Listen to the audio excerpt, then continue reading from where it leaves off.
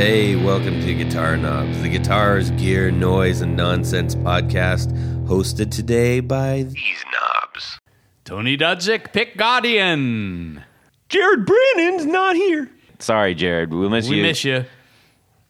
John Esterly with Rare Buzz Effects Is in the house, and part of the reason is because he happens to be friends with the person on the other line. Person, who are you? My name is Nick, and I am with Wonder Effects. Correct. Amuda, you got it right. What? Yes. What? Why are you pointing me? You didn't introduce yourself, I'm getting Todd. ready to. Hey, everybody, it's me, Todd Novak. Welcome to the Guitar Knobs podcast. We are thrilled to death that you are listening to our show. We love doing this every single week, despite what Tony looks like. No.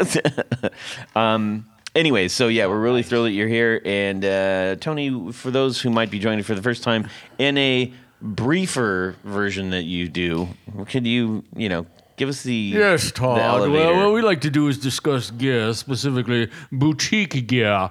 We speak to the builders and the movers and the shakers and the makers of this said boutique gear, and that's things like guitars and amps and pedals and effects and accessories. Indeed. And we put them all and have them with cocktails in the afternoon. Right. Excellent. A nice gin Ricky or whatever. I don't know. Is that what they have? I don't know. Anyways, yeah. So that was pretty good there, Tony. Yes. Keep practicing. Okay. We're gonna have a fantastic show because Nick built some great pedals, and we have one of them on the table.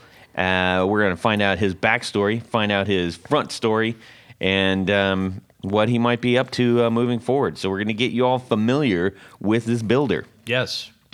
We have a few things that we need to take care of before we get rolling into the normal show. Just a few announcements. Rode Mics. Thank you so much to Rode Mics for providing our audio equipment. We are much obliged for the Procaster mics and the Rodecaster Pro console here. Hey, Nick. Works out great. Nick, thank you for being our friend out there, our correspondent in Australia. Yes. And also, I got a letter from one of our favorite guests that we had on. I mean, everybody's a favorite. That's not, how would I say it's one of our favorite guests? It's like picking your they're all favorite babies. kid. Oh, my little babies. But who was it? It was Nick. Nick, you're on the line. Frank Daimel. Frank Daimel. From Germany. Yeah, that was pretty good, right? No, not really. I wonder if he says if he says it like all angry, like Frank Daimel. He might. He might after he hears this episode. He might not like that. Anyways, Frank's a great guy, and actually, I'd love to have him back on the show. Oh, he makes some really cool guitars. He said, "Hey Todd, hope all is well. I have a very good and old friend. I don't know if that means his friend is old or he's been friends with him for a long time. There's not, or if he's good language. Yes, or if he's very good, a very good friend. I would love to introduce you to. Yes. His name is Pascal Stoffels, and he originally invented the pickup Leslie, which is one of Frank's signature pieces of equipment that he puts in his the Leslie. Yeah, the Leslie. Oh, the that's pickup and Leslie. that, by the way, is a very cool onboard effect that rotates between the bridge and the neck pickup and gives you kind of a vibrato-y kind of Yes. It's like nothing you've ever heard, and there's some really cool It's remarkable videos out there that demonstrate it, so check it out. It's kind of it would be like if you were sitting in the middle of if you were sitting between two oval racetracks, but there was only one car on each. Yeah, it's called the Doppler effect. Yeah, sure. I think that was taken though. Anyways, an onboard unit for guitars which alternates the pickups automatically, as Tony just said. Well, it was developed with Lee Ronaldo in mind. That's the Lee in Les Lee. The Les Lee. Explain who Lee Ronaldo is. So Lee Ronaldo was with a band called Sonic Youth. Uh-huh. They were kind of a cutting-edge experimental noise band. Mm-hmm. And maybe the head of the tip of the spear. The of preeminent. that entire genre. The preeminent. Yes. And both he and Thurston Moore were well known for their experimental guitar stuff, and they used a lot of jazz but masters. Not too heady. It's not like King Crimson or something. No, it's something that I think everybody could listen to. Yeah, it was messy. But anyhow, so Lee Ronaldo, Frank Dimel had, I guess, made a guitar or two for Lee, and this was an onboard effect. And again, it's very cool. It's unlike any other vibrato that you've probably heard because it's really switching between the two pickups instead of, alternating the phase in a single signal. Yes, like a Leslie speaker. Correct. Yes. So anyways, or not really like a Leslie speaker. You could have said no. I'm wrong a lot. You're never wrong. You gave Todd. me the stink face. Everybody's like, what's he talking about? No, Todd. Todd. Anyways, so he says his website, we've spent a lot of time on this. His website is, if you're interested in this, everybody, all right, write this down. Pickup Leslie. Pickup LESLEE.com. He just released he just released it. It is publicly available. The new version for any guitar. Oh, nice. And it's an easy drop-in kit. The most advanced thing is it doesn't require a battery. What? Yes. And it says, all the best, Frank! There's actually an exclamation point, so I think that's how he wanted me to read it. How does it not require a battery? I am not Mr. Pascal, so don't ask me, dude. Is it use solar light? I don't know. Maybe I'm it gonna uses have the to dig into energy this. of the guitar player. I don't know. Anyway, Wow. so that's out there. Pickupleslie.com. Check this out. You may really dig it. So thank you, Frank, for sending that our way. Boy, oh boy, we need to get... What's going on in our music world this week? Let's do this. Tony, you're going to hit it off, and then we're going to talk to our friend Nick. Yes. Over at Wonder Pedals. Well, it just so happened that earlier this afternoon, John Esterly stopped over at my shop. And if you remember in the last episode, am I stealing your thunder? You're taking mine. All right, I'm going to skip over that. So John was at my shop. Okay. Does anyone else notice how expensive guitar cases have gotten? I mean, I used to be able to get a guitar case for like $50 or $60. You mean like a hard case? Like a hard shell case. Yeah, with the plush on the inside. Yeah. You can't touch a guitar case for under $150 anymore. Not like that. Yeah. Yeah, I mean, it's ridiculous. Unless you go to like Music Around or something. Maybe, but even then, I'm shocked. And, I don't know, maybe it's supply chain. I don't know. But they've literally doubled, in some cases tripled, just for the case. Yeah. So here's a little trick that I'm going to share with our listeners. Put it in a golf bag. No. Oh. If you go and do an Amazon search, and the reason I bring this up is just today I got my case in. And let's just say in this case, I was looking for an ES335 case. Okay. So I typed that in. And then there's a little, when you go to sort or to refine your search, you can go down and select used. And a lot of times what happens is people will buy cases or whatever, and they, return them, whatever. And Amazon, they generally don't just put them back into rotation. They go into a separate facility where they sell any return merchandise as used. And you can save anywhere from 20 to 50% off. Save 20 to 50%. That's right. So today, for instance, I ordered a used ES335 case made by Gator. Cool case. It's a brown case. It's got a pink lining. It even has the nice Victoria's Secret cover for the guitar. Yeah. And I get the case. I pull it out, and it looks fine, except in one area, part of the Tolex had lifted up. It was bent back, which is probably why it was returned. Now, I ended up getting the case, I think it's normally about $160, $170 for under $100 shipped. Not bad. And it took more time to heat up my hot glue gun than it did to fix the Tolex. Brilliant. So it's worth checking out if you have options and if you go down, even if you you don't even have to do a search like that. If you're looking at something and at the bottom there might be some used options, always check that out because I guarantee you'll save some money doing it that way. Yeah, well, especially if it's not electronics and stuff. Yeah. You know, I mean, some people buy that stuff and return it anyhow. Somebody open it up, drop a deuce, and send it back. I don't know. That sounds like something you would do, Todd. Wow.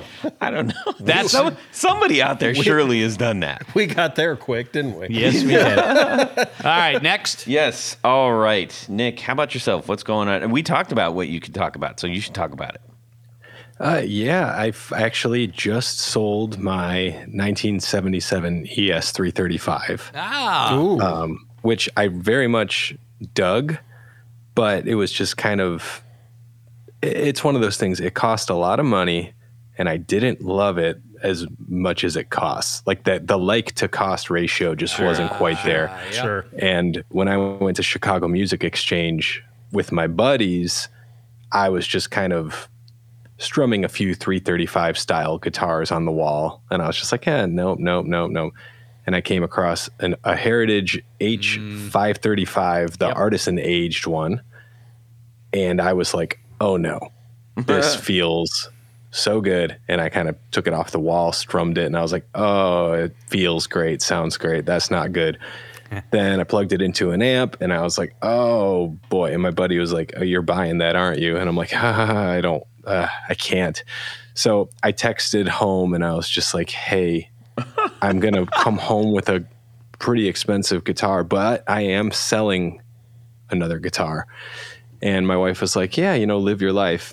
Actually, what she said was a typo. She said, love your life with no punctuation. Mm-hmm. And at first I was like, okay, either it meant live your life, like do what you want, have fun. Elsewhere. Or love your life now, because when you come home, you're a dead man. Or it was like a sarcastic, like, wow, love your life. Like you can just go with your friends and buy guitars. Right. And I was like, wait, what does this mean? There's three different meanings. Yeah, there's a lot. So I was just kind of like freaking out. But yeah, anyway, came home with the guitar and I sold another guitar that not my 335 to pay for it. And the 335 just hung out for a long time and it finally sold. And then I really wanted another amp and I've been looking at Magnatone amps, which there's definitely a big cost to like ratio there. I had to make sure I really liked it. And the one that I really liked was just out of reach, the Super 59 M80, which is, they're kind of 45 watt Marshall Plexi, Billy Gibbons co-design sort of thing. And they go for a lot of money. And I was like, well, that's the one I want. How much is a lot of money, Nick? $3,100 for just the head. Yeah, that is a lot of money. Woof. And the cab, honestly, the 212 cab you can get with it is like $2,000 for the cab. And I was just kind of like, well, maybe in another lifetime, I'll end my search now. It was nice looking at these. And literally within hours, my buddy texted me and was like, Gear Page, super good deal on one, only $1,800 shipped. Geez. Wow. And I was like, $1,800 shipped. That must be the 15 watt one. No thanks. And he goes, nah, check this out. And I made a Gear Page account. I'm not on there. And I wrote the guy and I was like, oh, is this still available? And he was just like, yep, PayPal me this and I'll send. And yeah, he sold it to me just right then and there. It happened real fast. Nice. So yeah, on Saturday, I'm getting an amp I just didn't think I was ever going to own. And I'm really excited about that. And it's been a long time since I've kind of, I guess that's a lie. I was going to say a long time since I've gotten a new amp, but yeah, I've been in guitar mode for a while. So I like shifting gears and I go between studio gear, amps, guitars. I do a little rotation, except for pedals now. I don't really get many pedals just because I'm in that business. Right. And I don't know, it hasn't really lost its magic, but I get to put things into the pedals like guitars and then amps and, I mic them up. So all the fun, it's funny. I'm considering a guitar an accessory to a pedal, but that's So how do you, in comparison to your 335, what do you like more about the Heritage? I think there was just something. I want to say it was mostly the pickups in the old Gibson, and I think they're the Tim Shaw humbuckers, which I really love. I have an 81 Les Paul Custom, and it just sounds phenomenal, plays so well. It's probably my number one guitar, which is what I say about every one of my guitars. And it just sounded a little muddy to me, and a little bit, I don't know. It didn't have the thing. Sometimes you just pick up a guitar and you're like, yeah, it's close. And then, when I picked up that Heritage, I think it has, I'm not very good with pickup names, but they're like the 59s, whatever those are called. Like maybe Seymour Duncans. Yeah, probably. Yeah, Seymour Duncan 59s. And I was kind of like, oh yeah, I don't know if I've ever really cared for those. And my buddy was like, yeah, but when they put them in a hollow body, a semi-hollow, it's like a totally different thing. They just kind of have this like snap and this bite to them. And I'm like, oh, that's exactly what I'm looking for in a semi-hollow guitar. Like I want it to have some clarity and not get all woofy. And so when I plugged it in, I was just like, there it is. And then I went to the neck pickup, which is a big test. A lot of 2 humbucker style guitars, you go to the neck pickup and it's just tubby woof. Yeah. Tubby woof city, which is where I live coincidentally. And but this was just like crystal clear. And I was like, oh, yep. Like whatever this magic was. And something about the artisan aging. I really love picking up a guitar and it feels broken in like an old baseball glove or whatever, but also just, it sounds different when you're playing it acoustically. Like there's this, it almost breathes. And, I'm usually not one of those people who cares about that sort of thing. It's like, oh, it's all about the pickup. It's all about the amp, whatever. But when I can sit down with it unplugged and it just feels like a great instrument, that's a big selling point for me. So, yeah. And it's tobacco burst too, which is not really a color that I'm even drawn to, but I was just like, well, this is the magic guitar. It's my color now. So so I'm opening up my world a little. Myself. That's cool. That's great. And it's, what's really cool is you got that, you've got an amp coming to you that you thought you'd never could get. So I'd say that's a damn fine week. Yeah. Better go get your finger slide. Oh, I got them right here. I got them right in front of me for some reason. Yeah. I ordered a slide tutorial, like a lesson on like whatever that, is it like udemy.com? Yeah. I ordered one of those courses like a year ago, as if I have time to like sit and like do something. So I should probably like cash in. I think it was a RJ Ronquillo one. Oh yeah. So I gotta hit him up and be like, I'm gonna learn how to play like you, man. I'll be like, yeah, sure, dude. Okay. You are my idol. And then one other thing, I got a Rickenbacker 330 a few months ago. Yay! Which is never love your life. Yeah, love my life. Literally my whole life, I've been told avoid these guitars. They have these quirks. Yeah. They're not made in a way that blah blah blah. And also, when I played in my band, it was like a very humbucker, high gain amp kind of band. So I was like, why would I get, a Rickenbacker?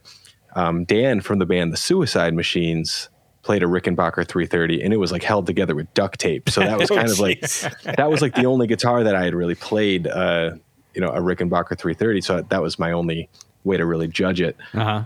And I saw that matte black finish one, and I was like, I'm going to go to the guitar store, Motor City Guitar, and I'm going to hope I hate it. Like, I really hope this sucks.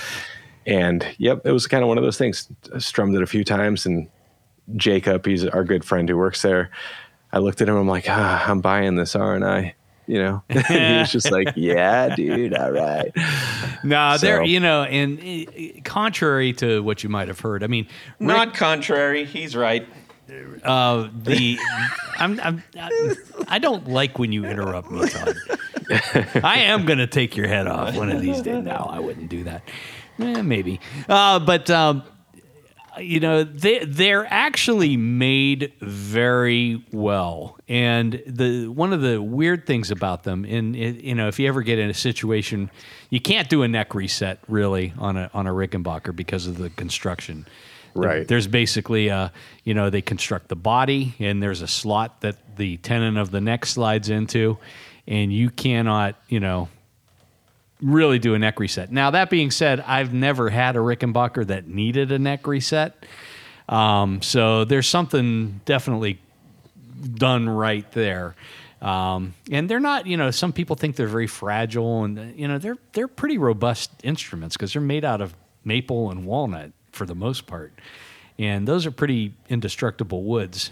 If I was a guitar repair person that specialized in resetting necks, I would name my company the Guitaropractor. I like that. You like that? I think you should start doing that because nobody wants to do neck resets. Yeah. All right, John. So Tony was about to steal my thunder, but I'm going to do it right now. thankfully he backed off. So, as you recall last week, Mr. Dudzig was nice enough to gift us with these Chinese import fake clons. Yes. And I don't think they're fake because it says on the inside on the circuit board. it Klon. does say clon. So I think it's the real thing. But, when we broke it open on air last week, schematically it's correct. But I had some questions about the quality of some of the parts. And so today I broke it open and kind of snagged the low-hanging fruit. I swapped out the diodes for more appropriate Soviet germanium diodes. And then the op amps, I don't believe were real, which, considering what they were supposed to be, doesn't make any sense because they're not anything magical. So I swapped out those parts and took the fake clon to Tony's shop. What this else afternoon. did you do to it? And I changed the LED to pink because pink sells. And so we had an opportunity to kind of do a side-by-side comparison between the original unmodified and the modified, and just those three components really brought it to life. I mean, the I don't want to say the headroom, but like the voicing of the pedal. It just sounded bigger. Yeah. It sounded bigger. And, it may be slightly darker because I think that the tone control, I think was, I had it turned down more on the unmodified version. No, reverse that. I had to turn it. Somebody it up. kickstart Tony, for crying out loud. I had to turn the tone up a little bit on the modified version and maybe down a little bit on the unmodified version. But other than that, it's the whole thing. I mean, I plugged it in and I just did my normal, pretty much 12 o'clock settings, and it just sounded massive. I can't wait to check this out because that was my complaint when I played it up against I A-B'd it against the Sierra Tone.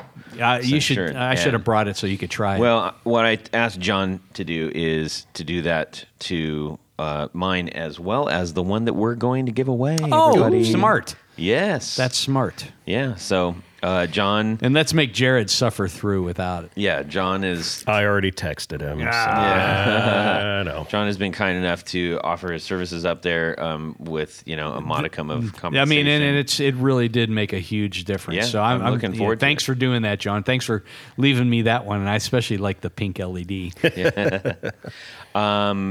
Actually, if you're doing those, maybe we can put orange ones in. That'd be fun. I do have orange LEDs. Sweet. All right. Well, this is. How about you, Todd? This has been a whole show of just like what's going on in the world this week. Yeah. Okay. So I'll make this one shorter. I was gonna do two, but I'll save the one for next week. I was watching. I can't remember who I was watching, but I was watching somebody, and I looked at the headstock and I was like, what is on this headstock? Now, I have, if I'm gigging and stuff, I don't really have anywhere to put picks. And I don't want to gum up. I used to, like, on some guitars, I'd roll up a little thing of duct tape and, just use it for the show and everything. But I'm like, man, I don't want to keep doing that. It's kind of janky. And have you ever tried gaffer's tape? Yeah, I do. I have a huge roll of it. I love gaffer's tape. Gaffer's tape is fantastic. Anyways, so I looked and I saw that this was a guitar. This is from Guitar Assassin. Now, I don't know why he named that company. It's actually in Ohio. Oh, really? Yes. So I ordered a couple things from this said Guitar Assassin. And what it is, it's like a strip of like a less than an 1/8 inch. It's like maybe a couple, like less than an 1/8 inch. So several 16ths tall. Let's see it. Hang on a second. I'm holding it. Get it here. And it's super, super gummy. It's like the kind of it's you know what it is? It's the same material that they put on, like a dashboard phone holder, where you stick it on and you're like, how is this sticking? And then you pull it off and you're like, how is this still sticking? That's approximately 1/16 of an inch. Okay, perfect. So I was right. Anyhow, and it's about 2 and 3 inches long, and it comes in clear or black. And I think they have white too. But I said, I'm going to get a couple clear ones and a couple black ones. And what you do is it's covered in plastic, and you peel one side off and you stick it on if you're playing the guitar, you stick it on the headstock edge. Okay. And then you just press your picks on it. And I'm like, holy crap, that's freaking genius. Or you can stick it anywhere else you want on the guitar, but it's made. Think about if you're playing like a 3/3, like any Gibson Les Paul, right? Right. It would be just kind of staring right up at you, and then you can just reach up and go and pull the pick off, and it stays gummy, and it holds the picks. I couldn't believe it. And does it do anything to the finish? No, because it's just there's no adhesive on it. It's the nature of the material. That's why it's so genius. Wow. Yeah. So, have you verified that it doesn't do anything to the finish? Oh yeah, I verified it scientifically. Okay. So, anyways, but I'm trying to remember the person that I saw it on was like a very rare. It might have been Pete Thorne. No, it wasn't Pete Thorne. It was somebody who I was like, Lee Ronaldo. Okay, well, if they have it. No, it was Slash. Ah, that's where I saw it. That's where I saw it. Yeah, I was watching the documentary. I was like, what is that? And he had it on like every guitar. I'm like, well, sold. I mean, if he's using it, yeah, on like $100,000 Gibson or whatever. Keep going. Well, that's his. Anyway. Okay, numbers. Whatever. You got me stuck. Now I'm in a loop. Ugh. Anyhow, so I brought one in for you and one for John. Nice. Thank you. So you guys can try it out, and then I'll stick it on. I tell you what, one of John's guitars. One of the things that we talk about is like when we do the tour gear stuff. Yeah. I've been asked so many times, you should do more ads. I'm like, I'd be happy to do a couple more. Yeah, not too much. But not too many. Because I don't want to make this just a bunch of ads. But also, I'm not going to do an ad for anything that I don't absolutely say, yes, this is awesome. I use this product. We have verified it collectively, and we all believe that this is a great product. I think that's smart. I think this might be one of those, and I might have to talk to Guitar Assassin and see if they want to do something. Yeah, that'd be cool. So here you go, gents. All right. Well, thank you. And I found out that if you don't, if it starts to get ungummy because you're not, it's got dirt on it or whatever, you just like wipe it off with water and it resets itself. I don't know. This is space material. Okay. Hey, speaking of tour gear, Tony. Yes, Todd. Let's do that right now. So, Todd. Yes, sir. I'm in a bit of a kerfuffle. Oh. You can't say that on this podcast. Yes. You can't? Oh, is it still G-rated? It is. Well, anyhow, this kerfuffle that I'm in, I've got this wonderful pedal that John Esterly just modified. Yep. And here I am. I've got like a bunch of other pedals. And I'm trying to figure out what I can do to be able to use that pedal. I'm so tired of plugging one pedal in and then unplugging it and going to another pedal. Or having the extra long, big cords hanging out all over the place and stuff. Do you have any suggestions I do. for You can me? go to tourgeardesigns.com. Why didn't I think of that? I know, well, because I'm the smart one. You can get loads of different sizes. I just went last night to get a couple for something else that I'm working on, a project that I'll be sharing out. Because I was like, well, now I have to get one of these things that I wasn't prepared to do. A TRS cable. yes. It's mysterious. Anyways, go to tourgeardesigns.com. Use the guitar knobs in the discount area once you go to... What's that discount code again? The guitar knobs. All lowercase, all one word. Save 10% on your order. Wait a minute. You're saying 10% on top of an already... Crazy affordable stuff. Yes. That's crazy. Yeah, it's true. I know. 10% on the And whole guess order. What? Just so you guys know, usually when I do go get those, get myself some, you know what I do? I get a couple extra and I give them out and I give them away to our supporters. So I did that again, and we're going to give a couple more patch cables away from Tour Gear. Oh, that's cool. Tom. All right, everybody. Hang on. No, that's not it. No. Oh. I thought I loaded it in. Oh. Let me get a little bit. I didn't. You didn't do that. Okay, stop. Stop the crickets. Okay, here we go. Let me get a little bit of this. 1, 2, 3. 4 on the floor. Hey, all right. We've got Nick from Wonder Effects. What is your 4 on the floor? First, I have the Boss OC2.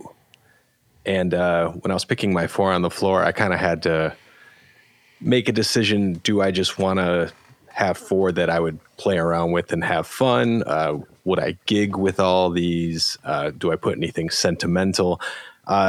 So the OC2 for me is both sentimental and just super fun. It's probably one of my favorite Boss pedals. And if I was just going to jam for a few hours by myself, I would probably most likely have 1 octave down the whole time. Oh, and just really? Riff. It's just so much fun. And ever since I was a kid, I just loved going into a music store and plugging into, the big wall of Boss pedals and always finding the octave. And then soon after that, finding the band CKY. And that was kind of like their main riffage. So, yeah, it just has a soft spot in my heart. And, I finally got an old one. I really like the OC3, and I know they have some other new ones, but this one kind of has that nice glitchy sort of nature. And, just loads of fun. And it's brown. That's awesome. Yeah, brown pedals. You really do have to love them. Otherwise, you would not be using them at all. The UPS of pedals. Yeah. Love your pedals. The UPS of pedals, exactly. Okay, what's number 2? Number 2, speaking of number 2, it's another brown pedal. And this is the Electronic Audio Experiments Halberd. Oh, yeah. Yes. And this one is one of my favorite drive pedals that is very much me, except I think I use it a little bit differently than most people. I think people really like the higher gain, throaty, sort of clangy clipping options on this thing. I like to use sort of aggressive, slightly mid-scooped sound. I think it might be the toggle all the way down, and I keep the gain fairly low. And it's sort of my first stage. And one of the reasons it's one of my favorites for that is it has a very smooth decay. A lot of pedals, including some that I've made, have a little bit of a crackle. It's whether it's the op amp or the diodes kind of almost fighting to let that all come out as the signal weakens nice and smoothly. And the Halberd's super nice with that. Did you get the bigger body? No, because that's the smaller body is the brown one. I had the brick red one. That was a slightly bigger enclosure. Nice. Yep. This was the small one, which definitely it sold me. And seeing the pictures of like the internals of this thing, I was just kind of like, oh my goodness. And a lot of times, I'll reach out if I want a pedal and be like, hey, would you like to do a trade? With another fellow builder. But with this one, I was just like, that's a work of art, man. I'm just going to buy it. So, real big fan of this. I've played probably 3 shows in the last 2 years, just filling in for bands, and I've used it on bass as well. And oh yeah, I suppose that would be a good one for bass. Yeah, and I've put it after fuzzes as well. Really? Yeah, just to kind of like I have a couple of different fuzz pedals that I've had in my line, and there's no tone control, and in one case there's not even a volume control. So putting the Halberd after it kind of becomes like a nice EQ booster, smoother outer. So kind of does a bunch of stuff, and I was like, hey, that's brown too. Let's put it on 4 on the floor. Nice. Well, yeah, John Snyder's a genius. So drink. And incredibly helpful. Super nice dude. Yeah, I asked him a couple questions the other day on a pedal I was working on, and I thought he was going to say, hey, maybe you should try this, like, period. And he went ahead and, I call it sight read the schematic that I sent him, and he stream of consciousness typed every single thing that he came across and his thoughts, even if it was just like, wow, that's really cool looking. And I was like, oh my goodness, man, I didn't mean for you to like take time. I just thought you were going to have some quick, easy fix. And yeah, just so generous with his knowledge and time, and make some great pedals. So yeah. That's cool, man. I dig it. It's a little, how do you say, when you see preamp on the front of a pedal, it can kind of play with your head a little bit. You're like, okay, how do I best use this? Preamps, they're not as I don't think familiar to us in the sense of, oh, an overdrive does this, a distortion does this, a fuzz does this. Preamp, how is that different from a boost, and that kind of thing? So that could be a good 101 show, actually. Preamps 101. Yeah. Ooh, I like that. Pedal nomenclature. Yes, pedal nomenclature 101. That'll go right through the roof on the old Googles. Yeah, I think one thing that one thing that I kind of picked up when I started, designing and working with pedals was that a preamp really just is like a drive pedal with EQ, or it doesn't have EQ, and it's just like a saturation device, or it's just a EQ. level. Yeah, so it's kind boost. Really, most of my pedals are before the amp. They're all preamplifier devices. Right. But preamp definitely makes it feel classy. You're just like, oh, dude, I got an entire preamp in this box. Yes. And that's a little bit more, fancy than saying, I got this stomp box, make some dirt. It's like, okay, man, but do you have a preamp? Yeah. Classy. I'm going to make a preamp. Oh, yeah. Sorry, yeah. We call that a guitar. Yeah. And then I'll do a post preamp. Yeah, it's a post preamp. So anyways, how about number 3? All right. I'll just come out and say it. It's the Camel Tone Nard. Okay. Yep. Camel Tone Electronics. I got to look that one up. I'm not familiar. The pedal is called the Nard. Right. Okay, now I'll explain. So Andy, he runs Camel Tone Electronics. He's sort of rebranded as Potential Audio, makes some really great cables. And I met him when he played in a band called the Super Weeks. Okay. And I played in a band called the Apology Tour. And it was really funny because we just kind of became fast friends, because I went to one of their shows and I was talking to their guitar player, Evan Bernard. Right. So this is kind of the pedal designed with that guitar player by the other guitar player in that band, the Super Weeks. So this is the Nard.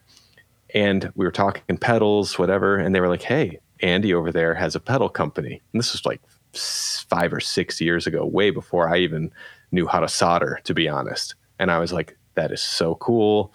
We started talking about pedals, whatever. And when I met that band, this is a little bit of a tangent, but kind of cool. I was talking about my baritone guitar and my synthesizer that I have on stage with me in my new band. And Evan, I think he thought I was making fun of him.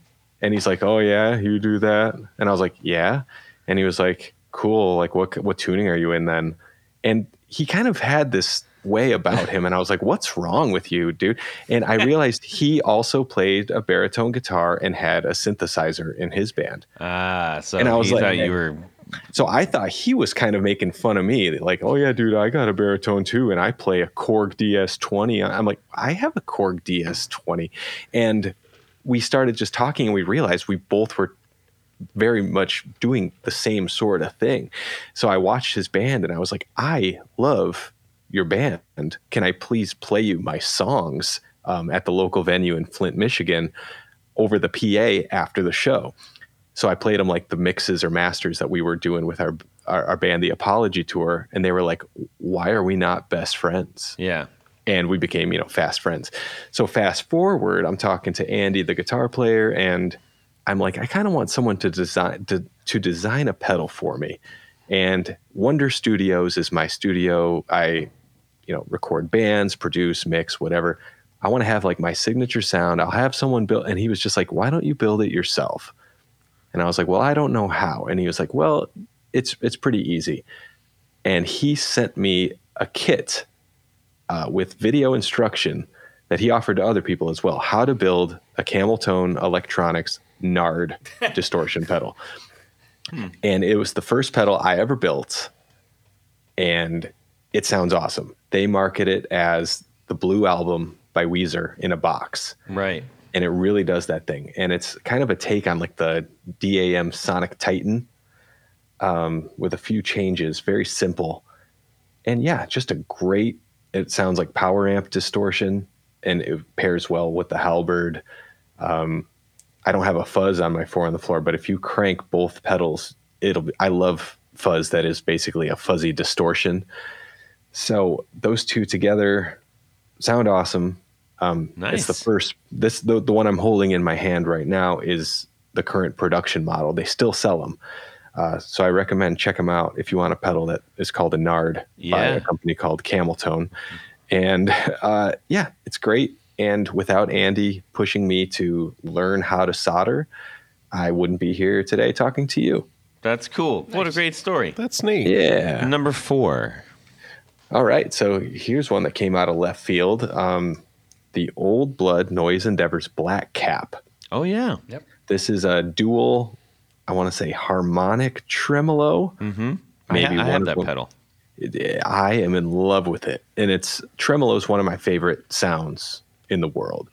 It's just something about it, on an old Fender amp or whatever, the Strymon Flint, I always love popping that on. So when I heard about this, I was just kind of like, wait, this is 2 tremolos. Why would I want 2? And you could put them in series or parallel and change, the rates, and there's a ramp. And you can kind of get these cool faux Leslie sounds. We were talking about Leslie's earlier. Mm-hmm. And also you can make one just like throb really slowly. Sorry, I know this is a clean podcast. And then the other one, you can kind of, make it do like triplets of the slow throb or 4 times as fast. So you kind of get these really cool pulsing, clashing sort of sounds that can completely change whether you do series or parallel. So yeah, they kind of like sit on top of each other in some sort of magical way. Yeah, and I'm not like a huge modulation fan. I love chorus pedals, but when you turn on a chorus, you're just like, yeah, that's a chorus. It's a small clone. It's got one knob. It does the thing, and I love it. But when I can create something that when you can't pinpoint what it is, that is such a cool feeling. When it's like, yo, that's a tremolo, but there's like another thing going on. Company off of that.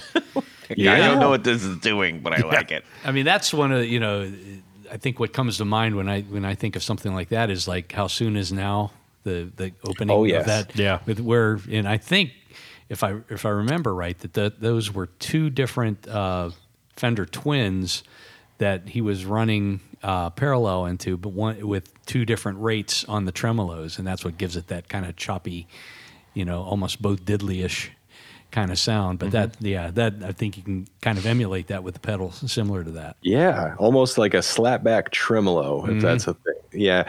So yeah, a big fan of that. So I kind of went with the 4 on the Floor being a mix of just sentimental value, some good story time, and also just fun. And, I obviously didn't want to use any of my own pedals because the reason I make my pedals is what I would want and what I would use. So basically, I set out to make every pedal that I would want on my board. Yeah. So picking other pedals was actually kind of difficult, not just because it's like, oh, wait, what would I use in place of what I use now that I've designed and built? But also, it's just wanted to shout out some of my friends. There's also it's against the rules. So yeah, exactly. First and foremost, they say punk rock is about just falling in line. Rules are for fools. And like for example, so many. Even John, has an incredible rat style pedal. That's sitting right next to me, the Snitch. Ooh. And this one's made out of wood. And like, I was like, oh man, but I have another friend who does a rat style pedal and another one. And I was like, I don't want to hurt anyone's feelings. So I'm like, okay, no rats allowed. So I made some other rules for myself. I was almost late today coming here because I didn't want to hurt feelings. Yeah. But yeah, I wanted to give the Snitch a shout out because I really like that thing. Well, thank you. Yeah. Yeah, of course. Very cool. Well, ladies and gentlemen, we are well into our typical stride of show, which was great because we're talking naturally and we're having a good time. So that's right. I'm not going to try to cut this short just because you are getting impatient. No, you just have to finish now and pick it up. Just drive further. Drive tomorrow. Listen to it on our drive tomorrow. Whatever. Drive further. Keep all driving. in one. Keep driving. That's what Tony says. So let's get on with finding out about Wonder pedals. First of all, where does the name come from? All right. So if we take a step back from Wonder Effects, I'm sorry. Wonder. Oh, that's okay. Yeah, you're allowed to call it. You're allowed to call it Wonder Pedals. I've heard lots of people say that. And well, I'm going to say Wonder Effects. Wonder Effects. Wonder Effects. It's committed memory. Now go ahead. Oh, heck yeah. All right. So, yeah, Wonder Effects was named after my studio, Wonder Studios. And yeah, I could go a little further back from there. But as a sidebar, I was maybe going to make one pedal, maybe one or two kinds of pedals, and it would be my studio's sort of signature pedal, like my studio's signature sound, because my main job is being a studio engineer, producer, mixer. But then with the pandemic, bands kind of stopped coming into the studio for good reason, and people started buying pedals for good reason. And when my wife, the accountant, did my taxes at the end of 2020 and 2021, she was like, this is your job. Wonder Effects is your job. Yeah. And I was like, wait, what? She's like, yeah. So I was just kind of like, okay. So, but yeah, before that, Wonder Studios, that was named after a band called The Wonders from a movie called That Thing You Do. Of course. And when I named the studio, I started calling it Oneder Studios. Perfect. And a lot of people didn't get it. I guess people are younger than me now who make music. So I was just like, okay, to make it easy, I'm just going to call it Wonder Studios. But calling it Wonder Studios didn't make it much easier because it's still phonetically spelled Oneder. Yes. So I kind of started accepting both, and I'm okay with that. So the correct way is Wonder. If you want to say Oneder, like I get that you get the joke and I'm down with that. But the one thing that does bother me is if someone from that doesn't, follow my page, or if someone just heard of me or they saw me in like a promoted poster, an ad, and they kind of type out like a gotcha moment, like, oh, like Oneder, ever heard of that movie? There's already a movie. I'm like, yeah, it's from the movie. Okay. It's like, you're not telling me that I ripped this off and I should know better. It's like, no, it's a tribute. It's one of my favorites. So, yeah, that's the kind of weird convoluted thing. Maybe I'll change it to Wonder, Wonder one day. I'm not sure. Or just the number one with a der at the end. I never heard it. I never said it in my head as anything but Wonder. Only, as soon as I saw it, I was like, okay, Wonder. I wonder if that's if it's a play off his last name or something. But, when I first, because I contacted you actually a while ago, and as I recall, I believe you said, "Thank you. I would really like to. I don't think I'm in a place where I can do that right now yet." Yeah, and I was looking back through those emails, and I was like, what was the reason that I didn't do it? And I think it was in the middle of me switching all of my foot switching to relay bypass and hating it. Oh. I was having a lot of issues. My Wonder Drive pedal with the relay did some weird voodoo stuff. Like the pedal would turn on when you turned off your amplifier, and the pedal would turn on when you turned on your amplifier. There was crazy voltage things going on, and I had some smart people working on it, and they were just like, "Bro, your circuit's broken."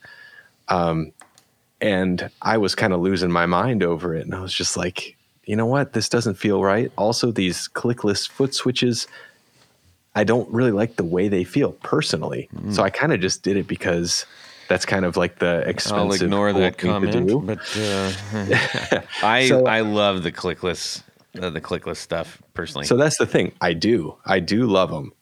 Like my Halberd here, this brown guy, it's got them. It's great. But was I it guess just the particular part? I'm not quite sure, but I didn't have time to worry about it any longer.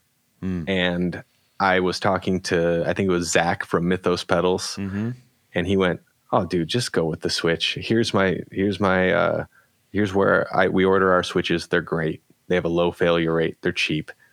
And I was like, "Oh, cool. I could just switch back." And I did, and I've never been happier. Like it's one of those things I always know it's going to work out for me when I build it. And also, just I guess when I was in, I should say this, I was in a band for 13 years and we toured for 10 years, 9 or 10 months out of the year. So I was constantly gone. Like I was a touring musician, fronting a band, singing and playing guitar. And we were never home for more than 2.5 months at a time for a full decade. And so I have a lot of experience playing live, and that's kind of part of what makes me confident in the pedals that I make. It's like, I know what I would want to hear live and in the studio, because those are two things that I've definitely gotten my 10,000 hours in on. Yeah. Pedal building, I've got like 4 hours, but as far as playing and recording, I've been around the literal block, and the block being the world. So I was like, you know what, this imposter syndrome stuff, it's okay, because I barely know how to solder and I'm burning holes in my basketball shorts, but I know what I want the pedal to Were you sound soldering like. while you were sitting like cross-legged or something? Oh, you know how many times I'm trying to eat pretzels or something while I have a soldering iron in my hand? Or I'm being funny and trying to make toast with a soldering iron and write stuff. And then I drop it. Soldering hands. Ow, ow, ow. That's it. Yeah, it happens. So with the whole playing live thing, I was like, you know what? I do like feeling that haptic feedback of hitting a switch. It's very subtle, but I was like, yeah, that's kind of where I come from. It feels rock and roll to me, so I'm like, I'm okay staying there. Yeah, so I'm gonna throw a clarifying thing in here real quick, okay? Oh, sure. When it comes to modulation, not necessarily drive, that's where for whatever reason, I'm like, no, I don't need it to go clunk clunk and then the trem comes on. I am 100% with you on that. I started working on a delay pedal, and with somebody I probably shouldn't talk about yet, because who knows if it's not a thing. I don't want people to be disappointed, but it's like all good to go, clickless bypass, tap tempo. And then, as John knows, we were just talking about this in our little Discord secret society. The digital world is really messed up right now as far as the supply chain. So yeah, I will have a clickless pedal in my future. I don't know when it'll come around. I don't know. I don't follow these things. I just kind of sit and wait for someone to tell me. So I really hope that I get to do that because I'm kind of I'm almost done making dirt pedals. When you say almost done, you're just like moving on because you've done a bunch of dirt pedals? Pretty much. I kind of told myself I need to make the whole bottom row of what I would want on my pedal board. Yeah. So I got my fuzz, I got my low gain distortion, I got my high gain distortion, and then I've got my my Wonder Drive is like the kind of like a Swiss Army knife, but like a very weird shaped Swiss Army knife that does things that other pedals don't do, which was my happy accident. We could talk about that more too. And then I think I have like one more fuzzy type thing that I'm working on. My biggest pedal that I put out was the Fuzzhausen, which was a signature model pedal for a pro wrestler.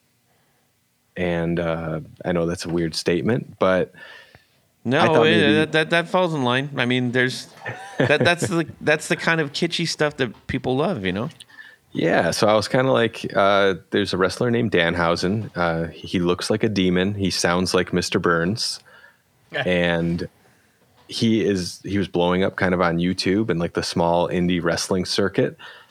And I was kind of like, hey, buddy, haha, do you want to do a fuzz pedal? And he was like, yeah. He doesn't play guitar. Yeah, what is that?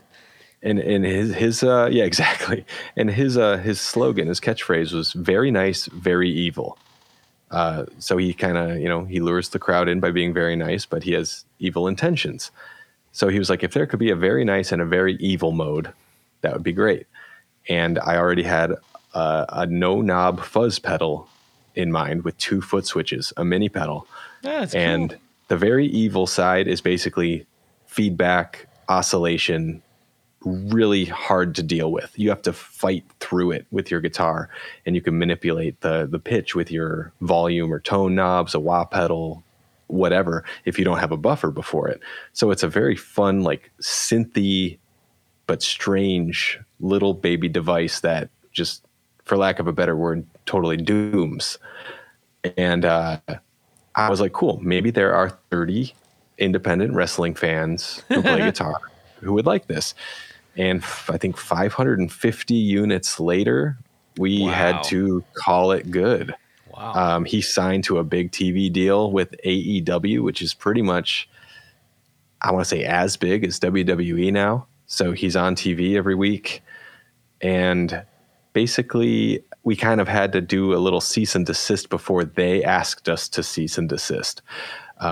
Before they wanted their cut, Right. So it was like an amicable, like, hey, I think this needs to stop here. Yeah. But he said, never say never. We can very much bring it back down the road, because this is something that a wrestling company would never make themselves. Right. But yeah, me personally building 550 pedals, that was pretty much my 2021. Wow. Like it was, and I guess the beginning part of 2022. Yeah, and I'm so thankful I got that opportunity. And also I kind of laugh every time I see his weird, stupid face in front of me. And I'm just like, what the heck is going on? I have a wrestler pedal. But yeah, it's the only signature model pedal for a wrestler. And possibly, so far. Yeah. And the only one so far. Well, and possibly the only signature model pedal for someone who doesn't play guitar. I know like one of the first fuzzes was for like a trumpet player, maybe. So who knows? Crazy. We oddly enough, there is in our live music community here in Columbus, there is a whole like wrestling subculture where they will do bands against bands wrestling and also play. Like a bunch of people that we play with, they just had a wrestling night and they were doing all the pre-show stuff, like just being ridiculous. And it is a weird thing that honestly I don't understand. Actually, one of our closest sort of band bros, the Howling Commandos, have several songs about professional wrestling. But more nice. old schooly, and those guys are fantastic. Please go listen to Howling Commandos on Spotify. They are awesome dudes, and so they bring a show so powerful. They're great. Nice. Now, would you rather have them listen to the Howling Commandos or the Villentinos? After the Villentinos, listen to the Howling Command. No, actually, listen to the Commandos first. They were, But listen to both. Yeah, do both. Anyways, okay, so that was a long and winding road to your pedal, one of your pedals. Let's talk about the Wonder Drive. Is this fair to say this is your signature pedal? Yeah, I guess you can call it my flagship. It might not be not signature. Yeah, flagship's better. Yeah, it might not be the most. Would you say this is your flagship pedal? I would. I would say it's my flagship pedal. Okay. That's a good word for that. It was kind of the first pedal I tried to develop on my own. And at first it was kind of like a 4-knob thing with a clean blend and a switch. And it basically came back and 3 of the knobs didn't really do anything. And I was really disappointed. And I was like, this is not how I thought this was going to go. I had someone make a PCB for me and I populated it and turned it on. And I was like, this just isn't it. So I'll focus on some of the other pedals that I'm working on. And I had a band in here in September of 2022 called No Trigger.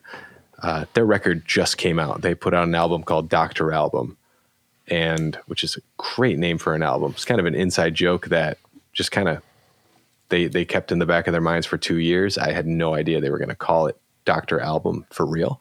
But here we are. It just came out.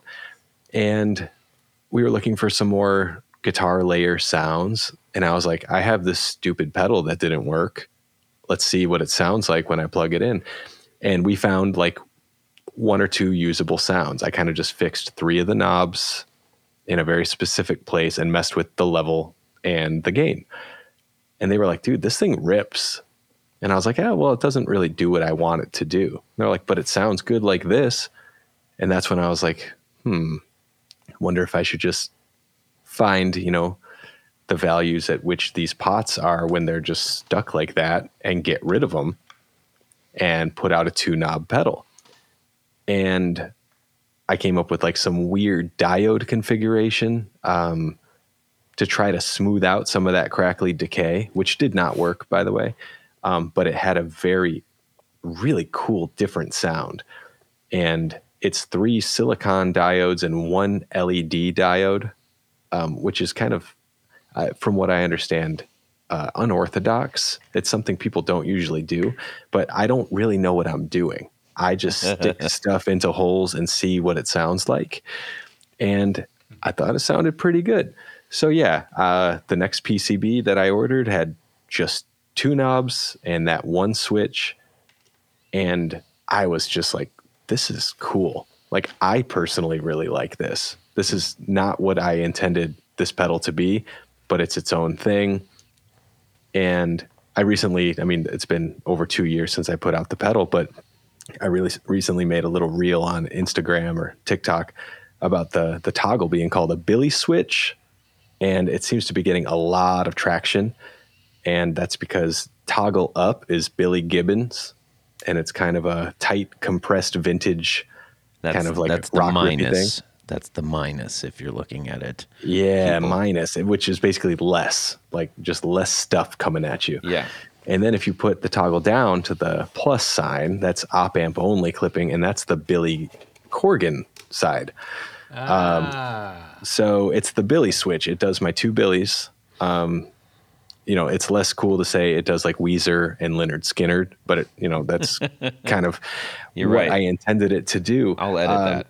No, I won't. Yeah. So it's kind of cool. It's a weird beast that was very much an accident. The op amp clipping basically happened from me being frustrated and literally ripping out all the diodes and just being like, I'm starting over, and then strumming it and going, oh, wait a second. I'm like, this thing really has a kind of a gnarly, hairy, thick fuzz sound when I crank the gain. I was like, I wasn't intending for this to happen. And then, it just kept going from there. And I've had people say it's their favorite drive pedal, which is very flattering and very cool. So I guess I'll keep making them. That's cool. And the one that you gave us came in a very I don't know if you saw the unboxing that I did for this. Yeah, I did. Yeah, it was really weird because it was one of those serendipitous moments where I made the thing and I was like, oh, this reminds me of this song, Skin is Black Metallic. And then I was like, oh, I can actually put that on the video. And so it starts playing as soon as I say that, which is very clever. I do say myself. It's the internet. You could do whatever you want. You can do things. Anyhow, so yeah, so Tony and I got to play this. Yep. And, John's already familiar with it. But Tony, why don't you share some of your experience with this really quick? Yeah. So, I mean, what I found is, for the most part, it's definitely a drive pedal. And you're playing it out of your hand-wired Vox AC15. Yeah. And, nice. And fun color. Yeah, it's fun. Yeah, it's fun. I'm watching one of those on Reverb, so don't tell me how great that amp is, because it's actually pretty good. I like it better than the 30, but regardless, I use that as kind of my bass because it takes pedals pretty well. I know what the sound sounds like, so that it's a good test amp for me. So what I found, for the most part. And depending on where you put the knobs, I usually start at 12 o'clock on everything and then adjust from there. Yep. And it's definitely got kind of a more of a distortion pedal. The more gain and output that you dial into it. The Billy switch, which now that I know what that is a really cool feature. And the one thing I actually took time to take it apart. Well, not take it apart, but open up the back and adjust. There's a treble trim pot on the inside. Did you adjust it back? Yeah, it's full up now. Okay. Yeah, it's back to full up. Okay. As you say in your instructions, you don't notice it unless you are really going, heavy duty on the overdrive. But it does tend to clean up, maybe take some of the brittleness out of some of the clipping. Oh yeah, for sure. And so I thought that was a really cool feature. And as I told Todd, I said, I wonder now that I've heard what you said about having wanting to get it down to a tune knob, I understand why. But I said you could almost put that trim pot as a regular pot on there to have have it externally, I guess, instead of having to open up the back. Like the little, I don't know what they're actually called. The little tiny ones, the little black. The technical term is baby nubbin. Baby nubbin. Yeah, that's Tony's nickname. Oh, that's cute. No, but it's funny that you mentioned that external sort of bright knob, that tone knob, as it might be. Yeah. I've been kind of playing with a sort of a prototype that's like half muff, half Wonder Drive, and putting that externally, especially when you're stacking, is super useful.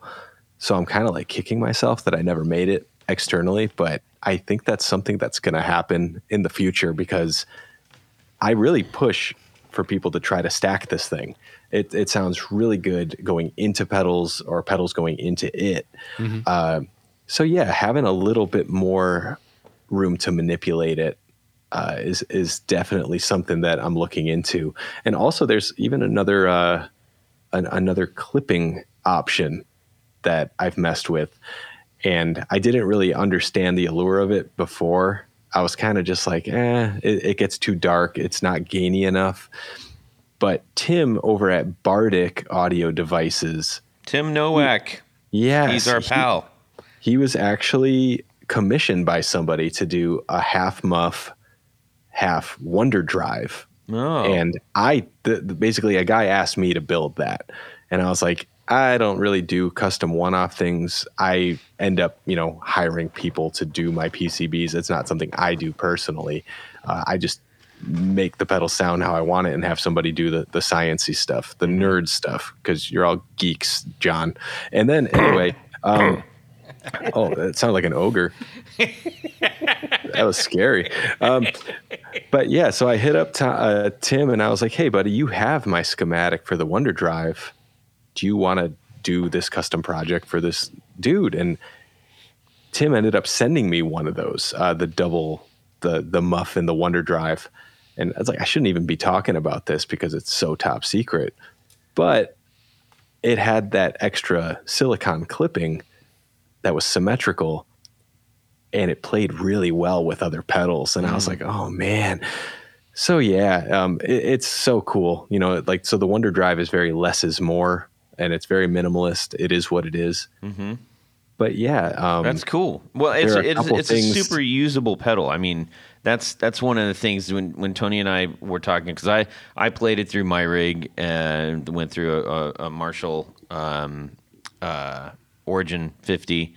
Nice. And I put it in front, I put it in back, I kind of mix it up with some, and for me, this pedal is like this is a fantastic sidekick pedal. This is something that makes anything that I put it before or after sound cooler, differenter. You know, rad, yeah. So that's where I said, well, this is really, really useful, especially with the switch, and not getting lost in.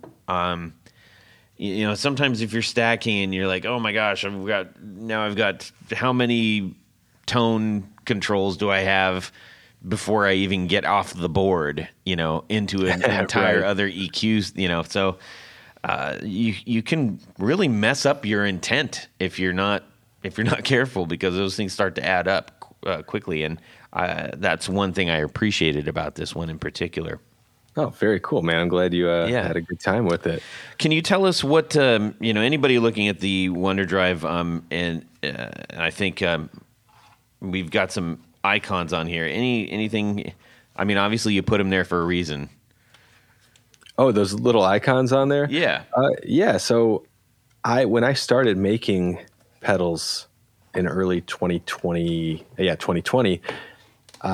I wasn't printing anything with UV printing, and I didn't really know how to go about that even.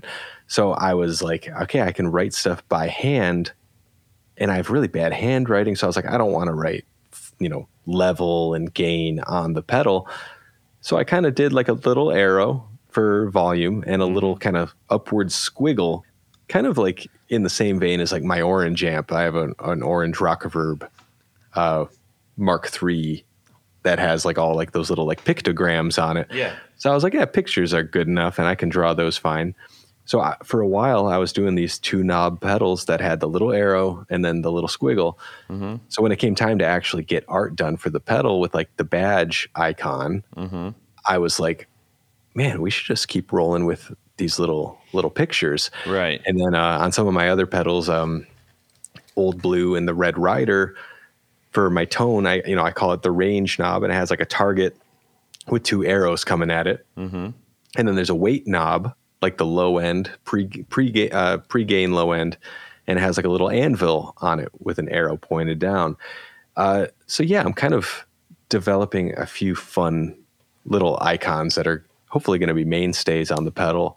But yeah, it all kind of started with me not wanting to write on the pedal. I understand. Yeah. Well, cool, man. Hey, I really appreciate you holding off. I know that sounds weird, but I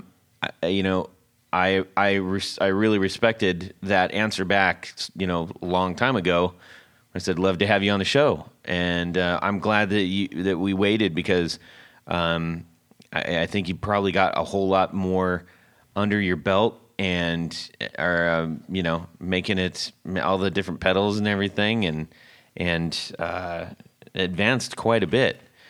Well, thank you. Yeah, I was able to ride out the storm, even though like 2020 and 2021 were very good to me and very good to pedal makers and gear companies in general. Mm-hmm. Yeah, it was still there were so many growing pains. For every cool thing I learned, there'd be 2 steps back where I ordered the wrong thing, and an entire pre-order batch was screwed, and I needed to message everybody. There's all these things I think that companies face early on, things you learn not to do. And I was kind of just like, I want to be in a place where I have a line of pedals, I have some stock, and I have a direction. And so I'm super glad that you had me back. And and honestly, my brain is still racing with like new pedal ideas as we're talking, as it always is. I'm like, oh man, I should do the external Wonder Drive tone knob, and then maybe I should add that extra clipping. Oh, maybe I'll do a Wonder Drive Deluxe. Like, I cannot stop thinking of pedals That's a and good ideas. problem to have, man. Yeah, it's great, but then sometimes I'll have an idea in the middle of the night, and then I'll spend a bunch of money to get something going and be like, I didn't really want to do this. Why am I doing this? And then, yeah, I have some really hilarious looking prototype boards in front of me where I'm like, what was this? Like, I was like, I want it to be half the DNA of this animal and half the DNA of this pedal. And everyone's like, what are you doing, man? So, yeah. Well, hey, everybody, you need to go check out Wonder Effects and get your hands on something that he makes, because he's got a lot of thought behind it. You just listen to all the thinkings and all the thoughts. So that usually translates into good sounding pedals and well made. That's the other thing. These are really, really solid pedals. This is not a, open up the box and go like, well, I better not touch or bump it or anything. No, this is a very gig friendly pedal. Yeah, that's definitely a goal. And, they're designed by ear, like mathematically, I'm sure some of the stuff would be easy to figure out, but it literally is me pulling stuff out, putting stuff in, listening to it on 5 different amps. Luckily I have a studio and a soundproof room, so I can crank a little Fender amp to 10. I can crank a Marshall style amp all the way. I can listen to stuff in like bedroom levels, and I'm always seeing how different pedals work with different guitars and different amps. And it's a long, painstaking process, but when I finally get it, I'm like, okay, this is why I've been spending so many hours doing this. And people seem to be liking it. Some of my pedals are a little unique and wild. Like the Wonder Drive is definitely, it's got this like 800 hertz mid range to it. So it can get like Brian May at times and Queens of the Stone Age. Yeah. But then, something like Old Blue, it's very neutral, low gain, like anybody could use it. So yeah, there's something hopefully for everybody, and I'm just going to keep expanding and getting weirder, as well as I have a boost too. Forgot about that. It looks like bread. That's fun. Yeah, that is fun. That's my favorite. Yeah. Thank you. Yeah, that's a really fun one. It has a little secret fuzz switch that's actually really really fun to play with. And the dirty boost side, people are just like, yeah, I didn't need a new boost, but put it on the dirty boost. But yes, I do. It's 2 boosts in a row, and it sounds like an old. People have said it. Like an old Vox amp that's cranked. And I was like, oh, heck yeah. Like that wasn't my intent, but I'm glad it sounds like a Vox to you. Cool. And did I mention it looks like bread? That's fun. So yeah, it's past my bedtime. That's why I'm sounding weird. Have you ever considered making it look like bread? I'm afraid that I'll get a cease and desist. Oh wait, I am not afraid. Like Red Rider hasn't even come at me. The Daisy air rifle. Oh, that's company. right. That's right. Yeah. I'm not trying to be like rip off meme pedal guy, but I want pedals to be there, fun. Nah, it looks cool. It looks cool. Yeah, Yes. I want pedals to be fun. I think that's what it's all about. I do take what I do seriously, but I want people to have a good time.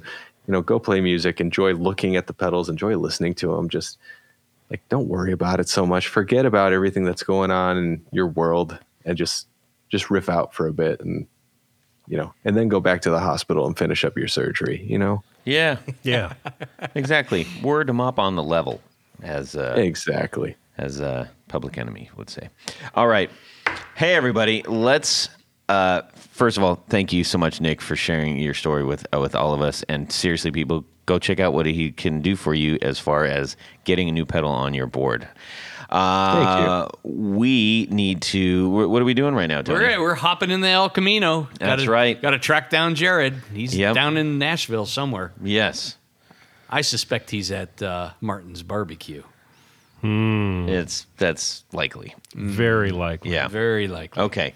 So anyhow, we're going to hop in the old El Camino, and we're going to do a little thing that we call Would You Rather? That's terrible, but whatever. Yeah, I don't want to, Jared, this is his segment. It is. So, All right, go. All right, this Would You Rather is brought to us by one of our good friends, Andrew DeHaan. Yes. Returning to the fold, Andrew DeHaan. Yes.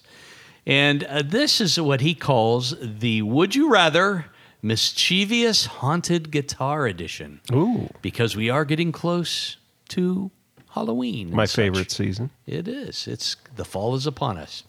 So you're walking down the street when you get a phone call from a friend who manages a couple of groups in need of your excellent guitar mastery. One group is a touring country act in need of someone to wield a B-bender. The other is a Pantera tribute band who need you to pull off Dimebag's riffs and whammy tricks. The catch is each group requires you to play a heinously haunted guitar. Ew. Ooh, scary stuff. For the country group, it's a B-bender where every time you bend the B, your fly mysteriously gets unzipped. Okay. For the right. for the Pantera group, you've got a Camo Dean that whenever So that's a camouflage version. The Dean guitar is camouflage. like Dimebag played. Like Dimebag. Oh, yeah. Whenever How would you even see it? Keep going. Okay. Just don't wear camouflage shorts. Whenever you hit the whammy, your pants get pulled up an inch, slowly giving you a wedgie. Both gigs play well, and you're desperate for the money. Which would you rather do? Okay. Thank you, Andrew, for sending that in. Tony, what are you going to do? I am not qualified to be in either band. But That's fair to say. I would much rather do the B-bender because I've monkeyed with those. I'm not good. And I think I'd much rather have my fly come down than get a wedgie. So that's what I'm doing. I'm doing the B-bender. Okay. Sounds good. John? So I'm going to say something pretty controversial. Okay. I don't care for country music or Pantera. That's not controversial at all. So I'm going to take that whole aspect out of this scenario. That's a very one-sided way to validate what you just said. Hey, guys, I hate everything. Okay. Those are just two genres that I do not fall into. So all of that said, given the choice of the guitars and the actions that happen as a result of them, I would go with the B-bender because I think that guitar would speak to me more anyway. And I mean, to be fair, I'd say half the days I walk around town, it's about 5 p.m. and I realize my fly's been down since I left the house. So my fly being down is really not going to hurt my feelings a lot. Yeah, it's your look. Yeah, exactly. All right. Nick, what are you doing? Well, I'm toying back and forth with the different options. I have experience playing a haunted instrument. I bought a banjo from a guy that I found out was dead.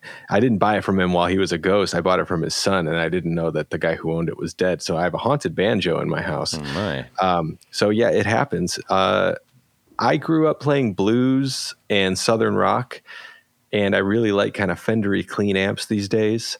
I played with the B-bender not too long ago, and I've also played a show naked. So my zipper coming down doesn't bother me at all. I think I would do better in the haunted country band with the zipper coming down and the B-bender. However, with the wedgie, I feel like I would make a better metal face. And sometimes that's all that matters. Like I've had to poop really bad on stage before. And like you make a face and I mean, it's literally a stink face. You're like, it's coming out, man. No. And so, yeah, like I'm not that great at playing metal, but I feel like if you give anyone high gain enough and they make a face, I think you can pull it off. Yeah, you know what? I'm gonna go with the metal wedgie. I just feel like he's doing it. All right. Good for you. You're a brave man. Let's go metal wedgie. And I think it's kind of like a masochism sort of thing, you know, like kind of like eating like a really spicy dish. It's like, let me get out there and just give me that wedgie that just keeps going up. It's a rite of passage. It's Yeah. Anytime I hear the word spicy, Tony, you might be on the same wavelength. I'm going to say it. That's a spicy meatball. That's a really old ad. See, I got you. Yeah. Anyways, you know what? I'm going to Metal Island with our pal Nick here. Nice. All right. Yeah, because I mean, look, if somebody's going to hand me a crazy guitar and they would say, "All right, you gotta just whammy the living bejeebers out of this for no real good reason at all," I'm all over. I'll do that. You'll do it all day long. Because everybody else will be making the stinky poo poo face if I'm on a clean amp with a B bender. Forget about the zipper. They're gonna be like, "Oh Lord, this boy can't play."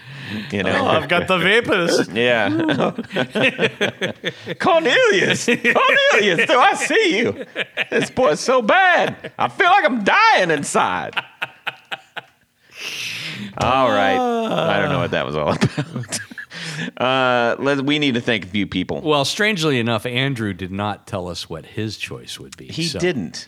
So we're going Shame to have on to, you, Andrew. We're going to have to find out. For shame. We'll do some follow-up investigation. Yes. Well, Todd, as you mentioned, we're at the point of the show where we like to thank a special group of people. These are our executive producers. Now, what's an executive producer? It's a sponsor, a patron of this very podcast, and makes the show possible. How do you become one? You go over to patreon.com/The Guitar Knobs. Check out a couple levels in which you can participate, become a sponsor, a patron of this very podcast. Each level comes with some very nice thank you gifts. But there's one thing more as an executive producer that you get. What is that, Jared?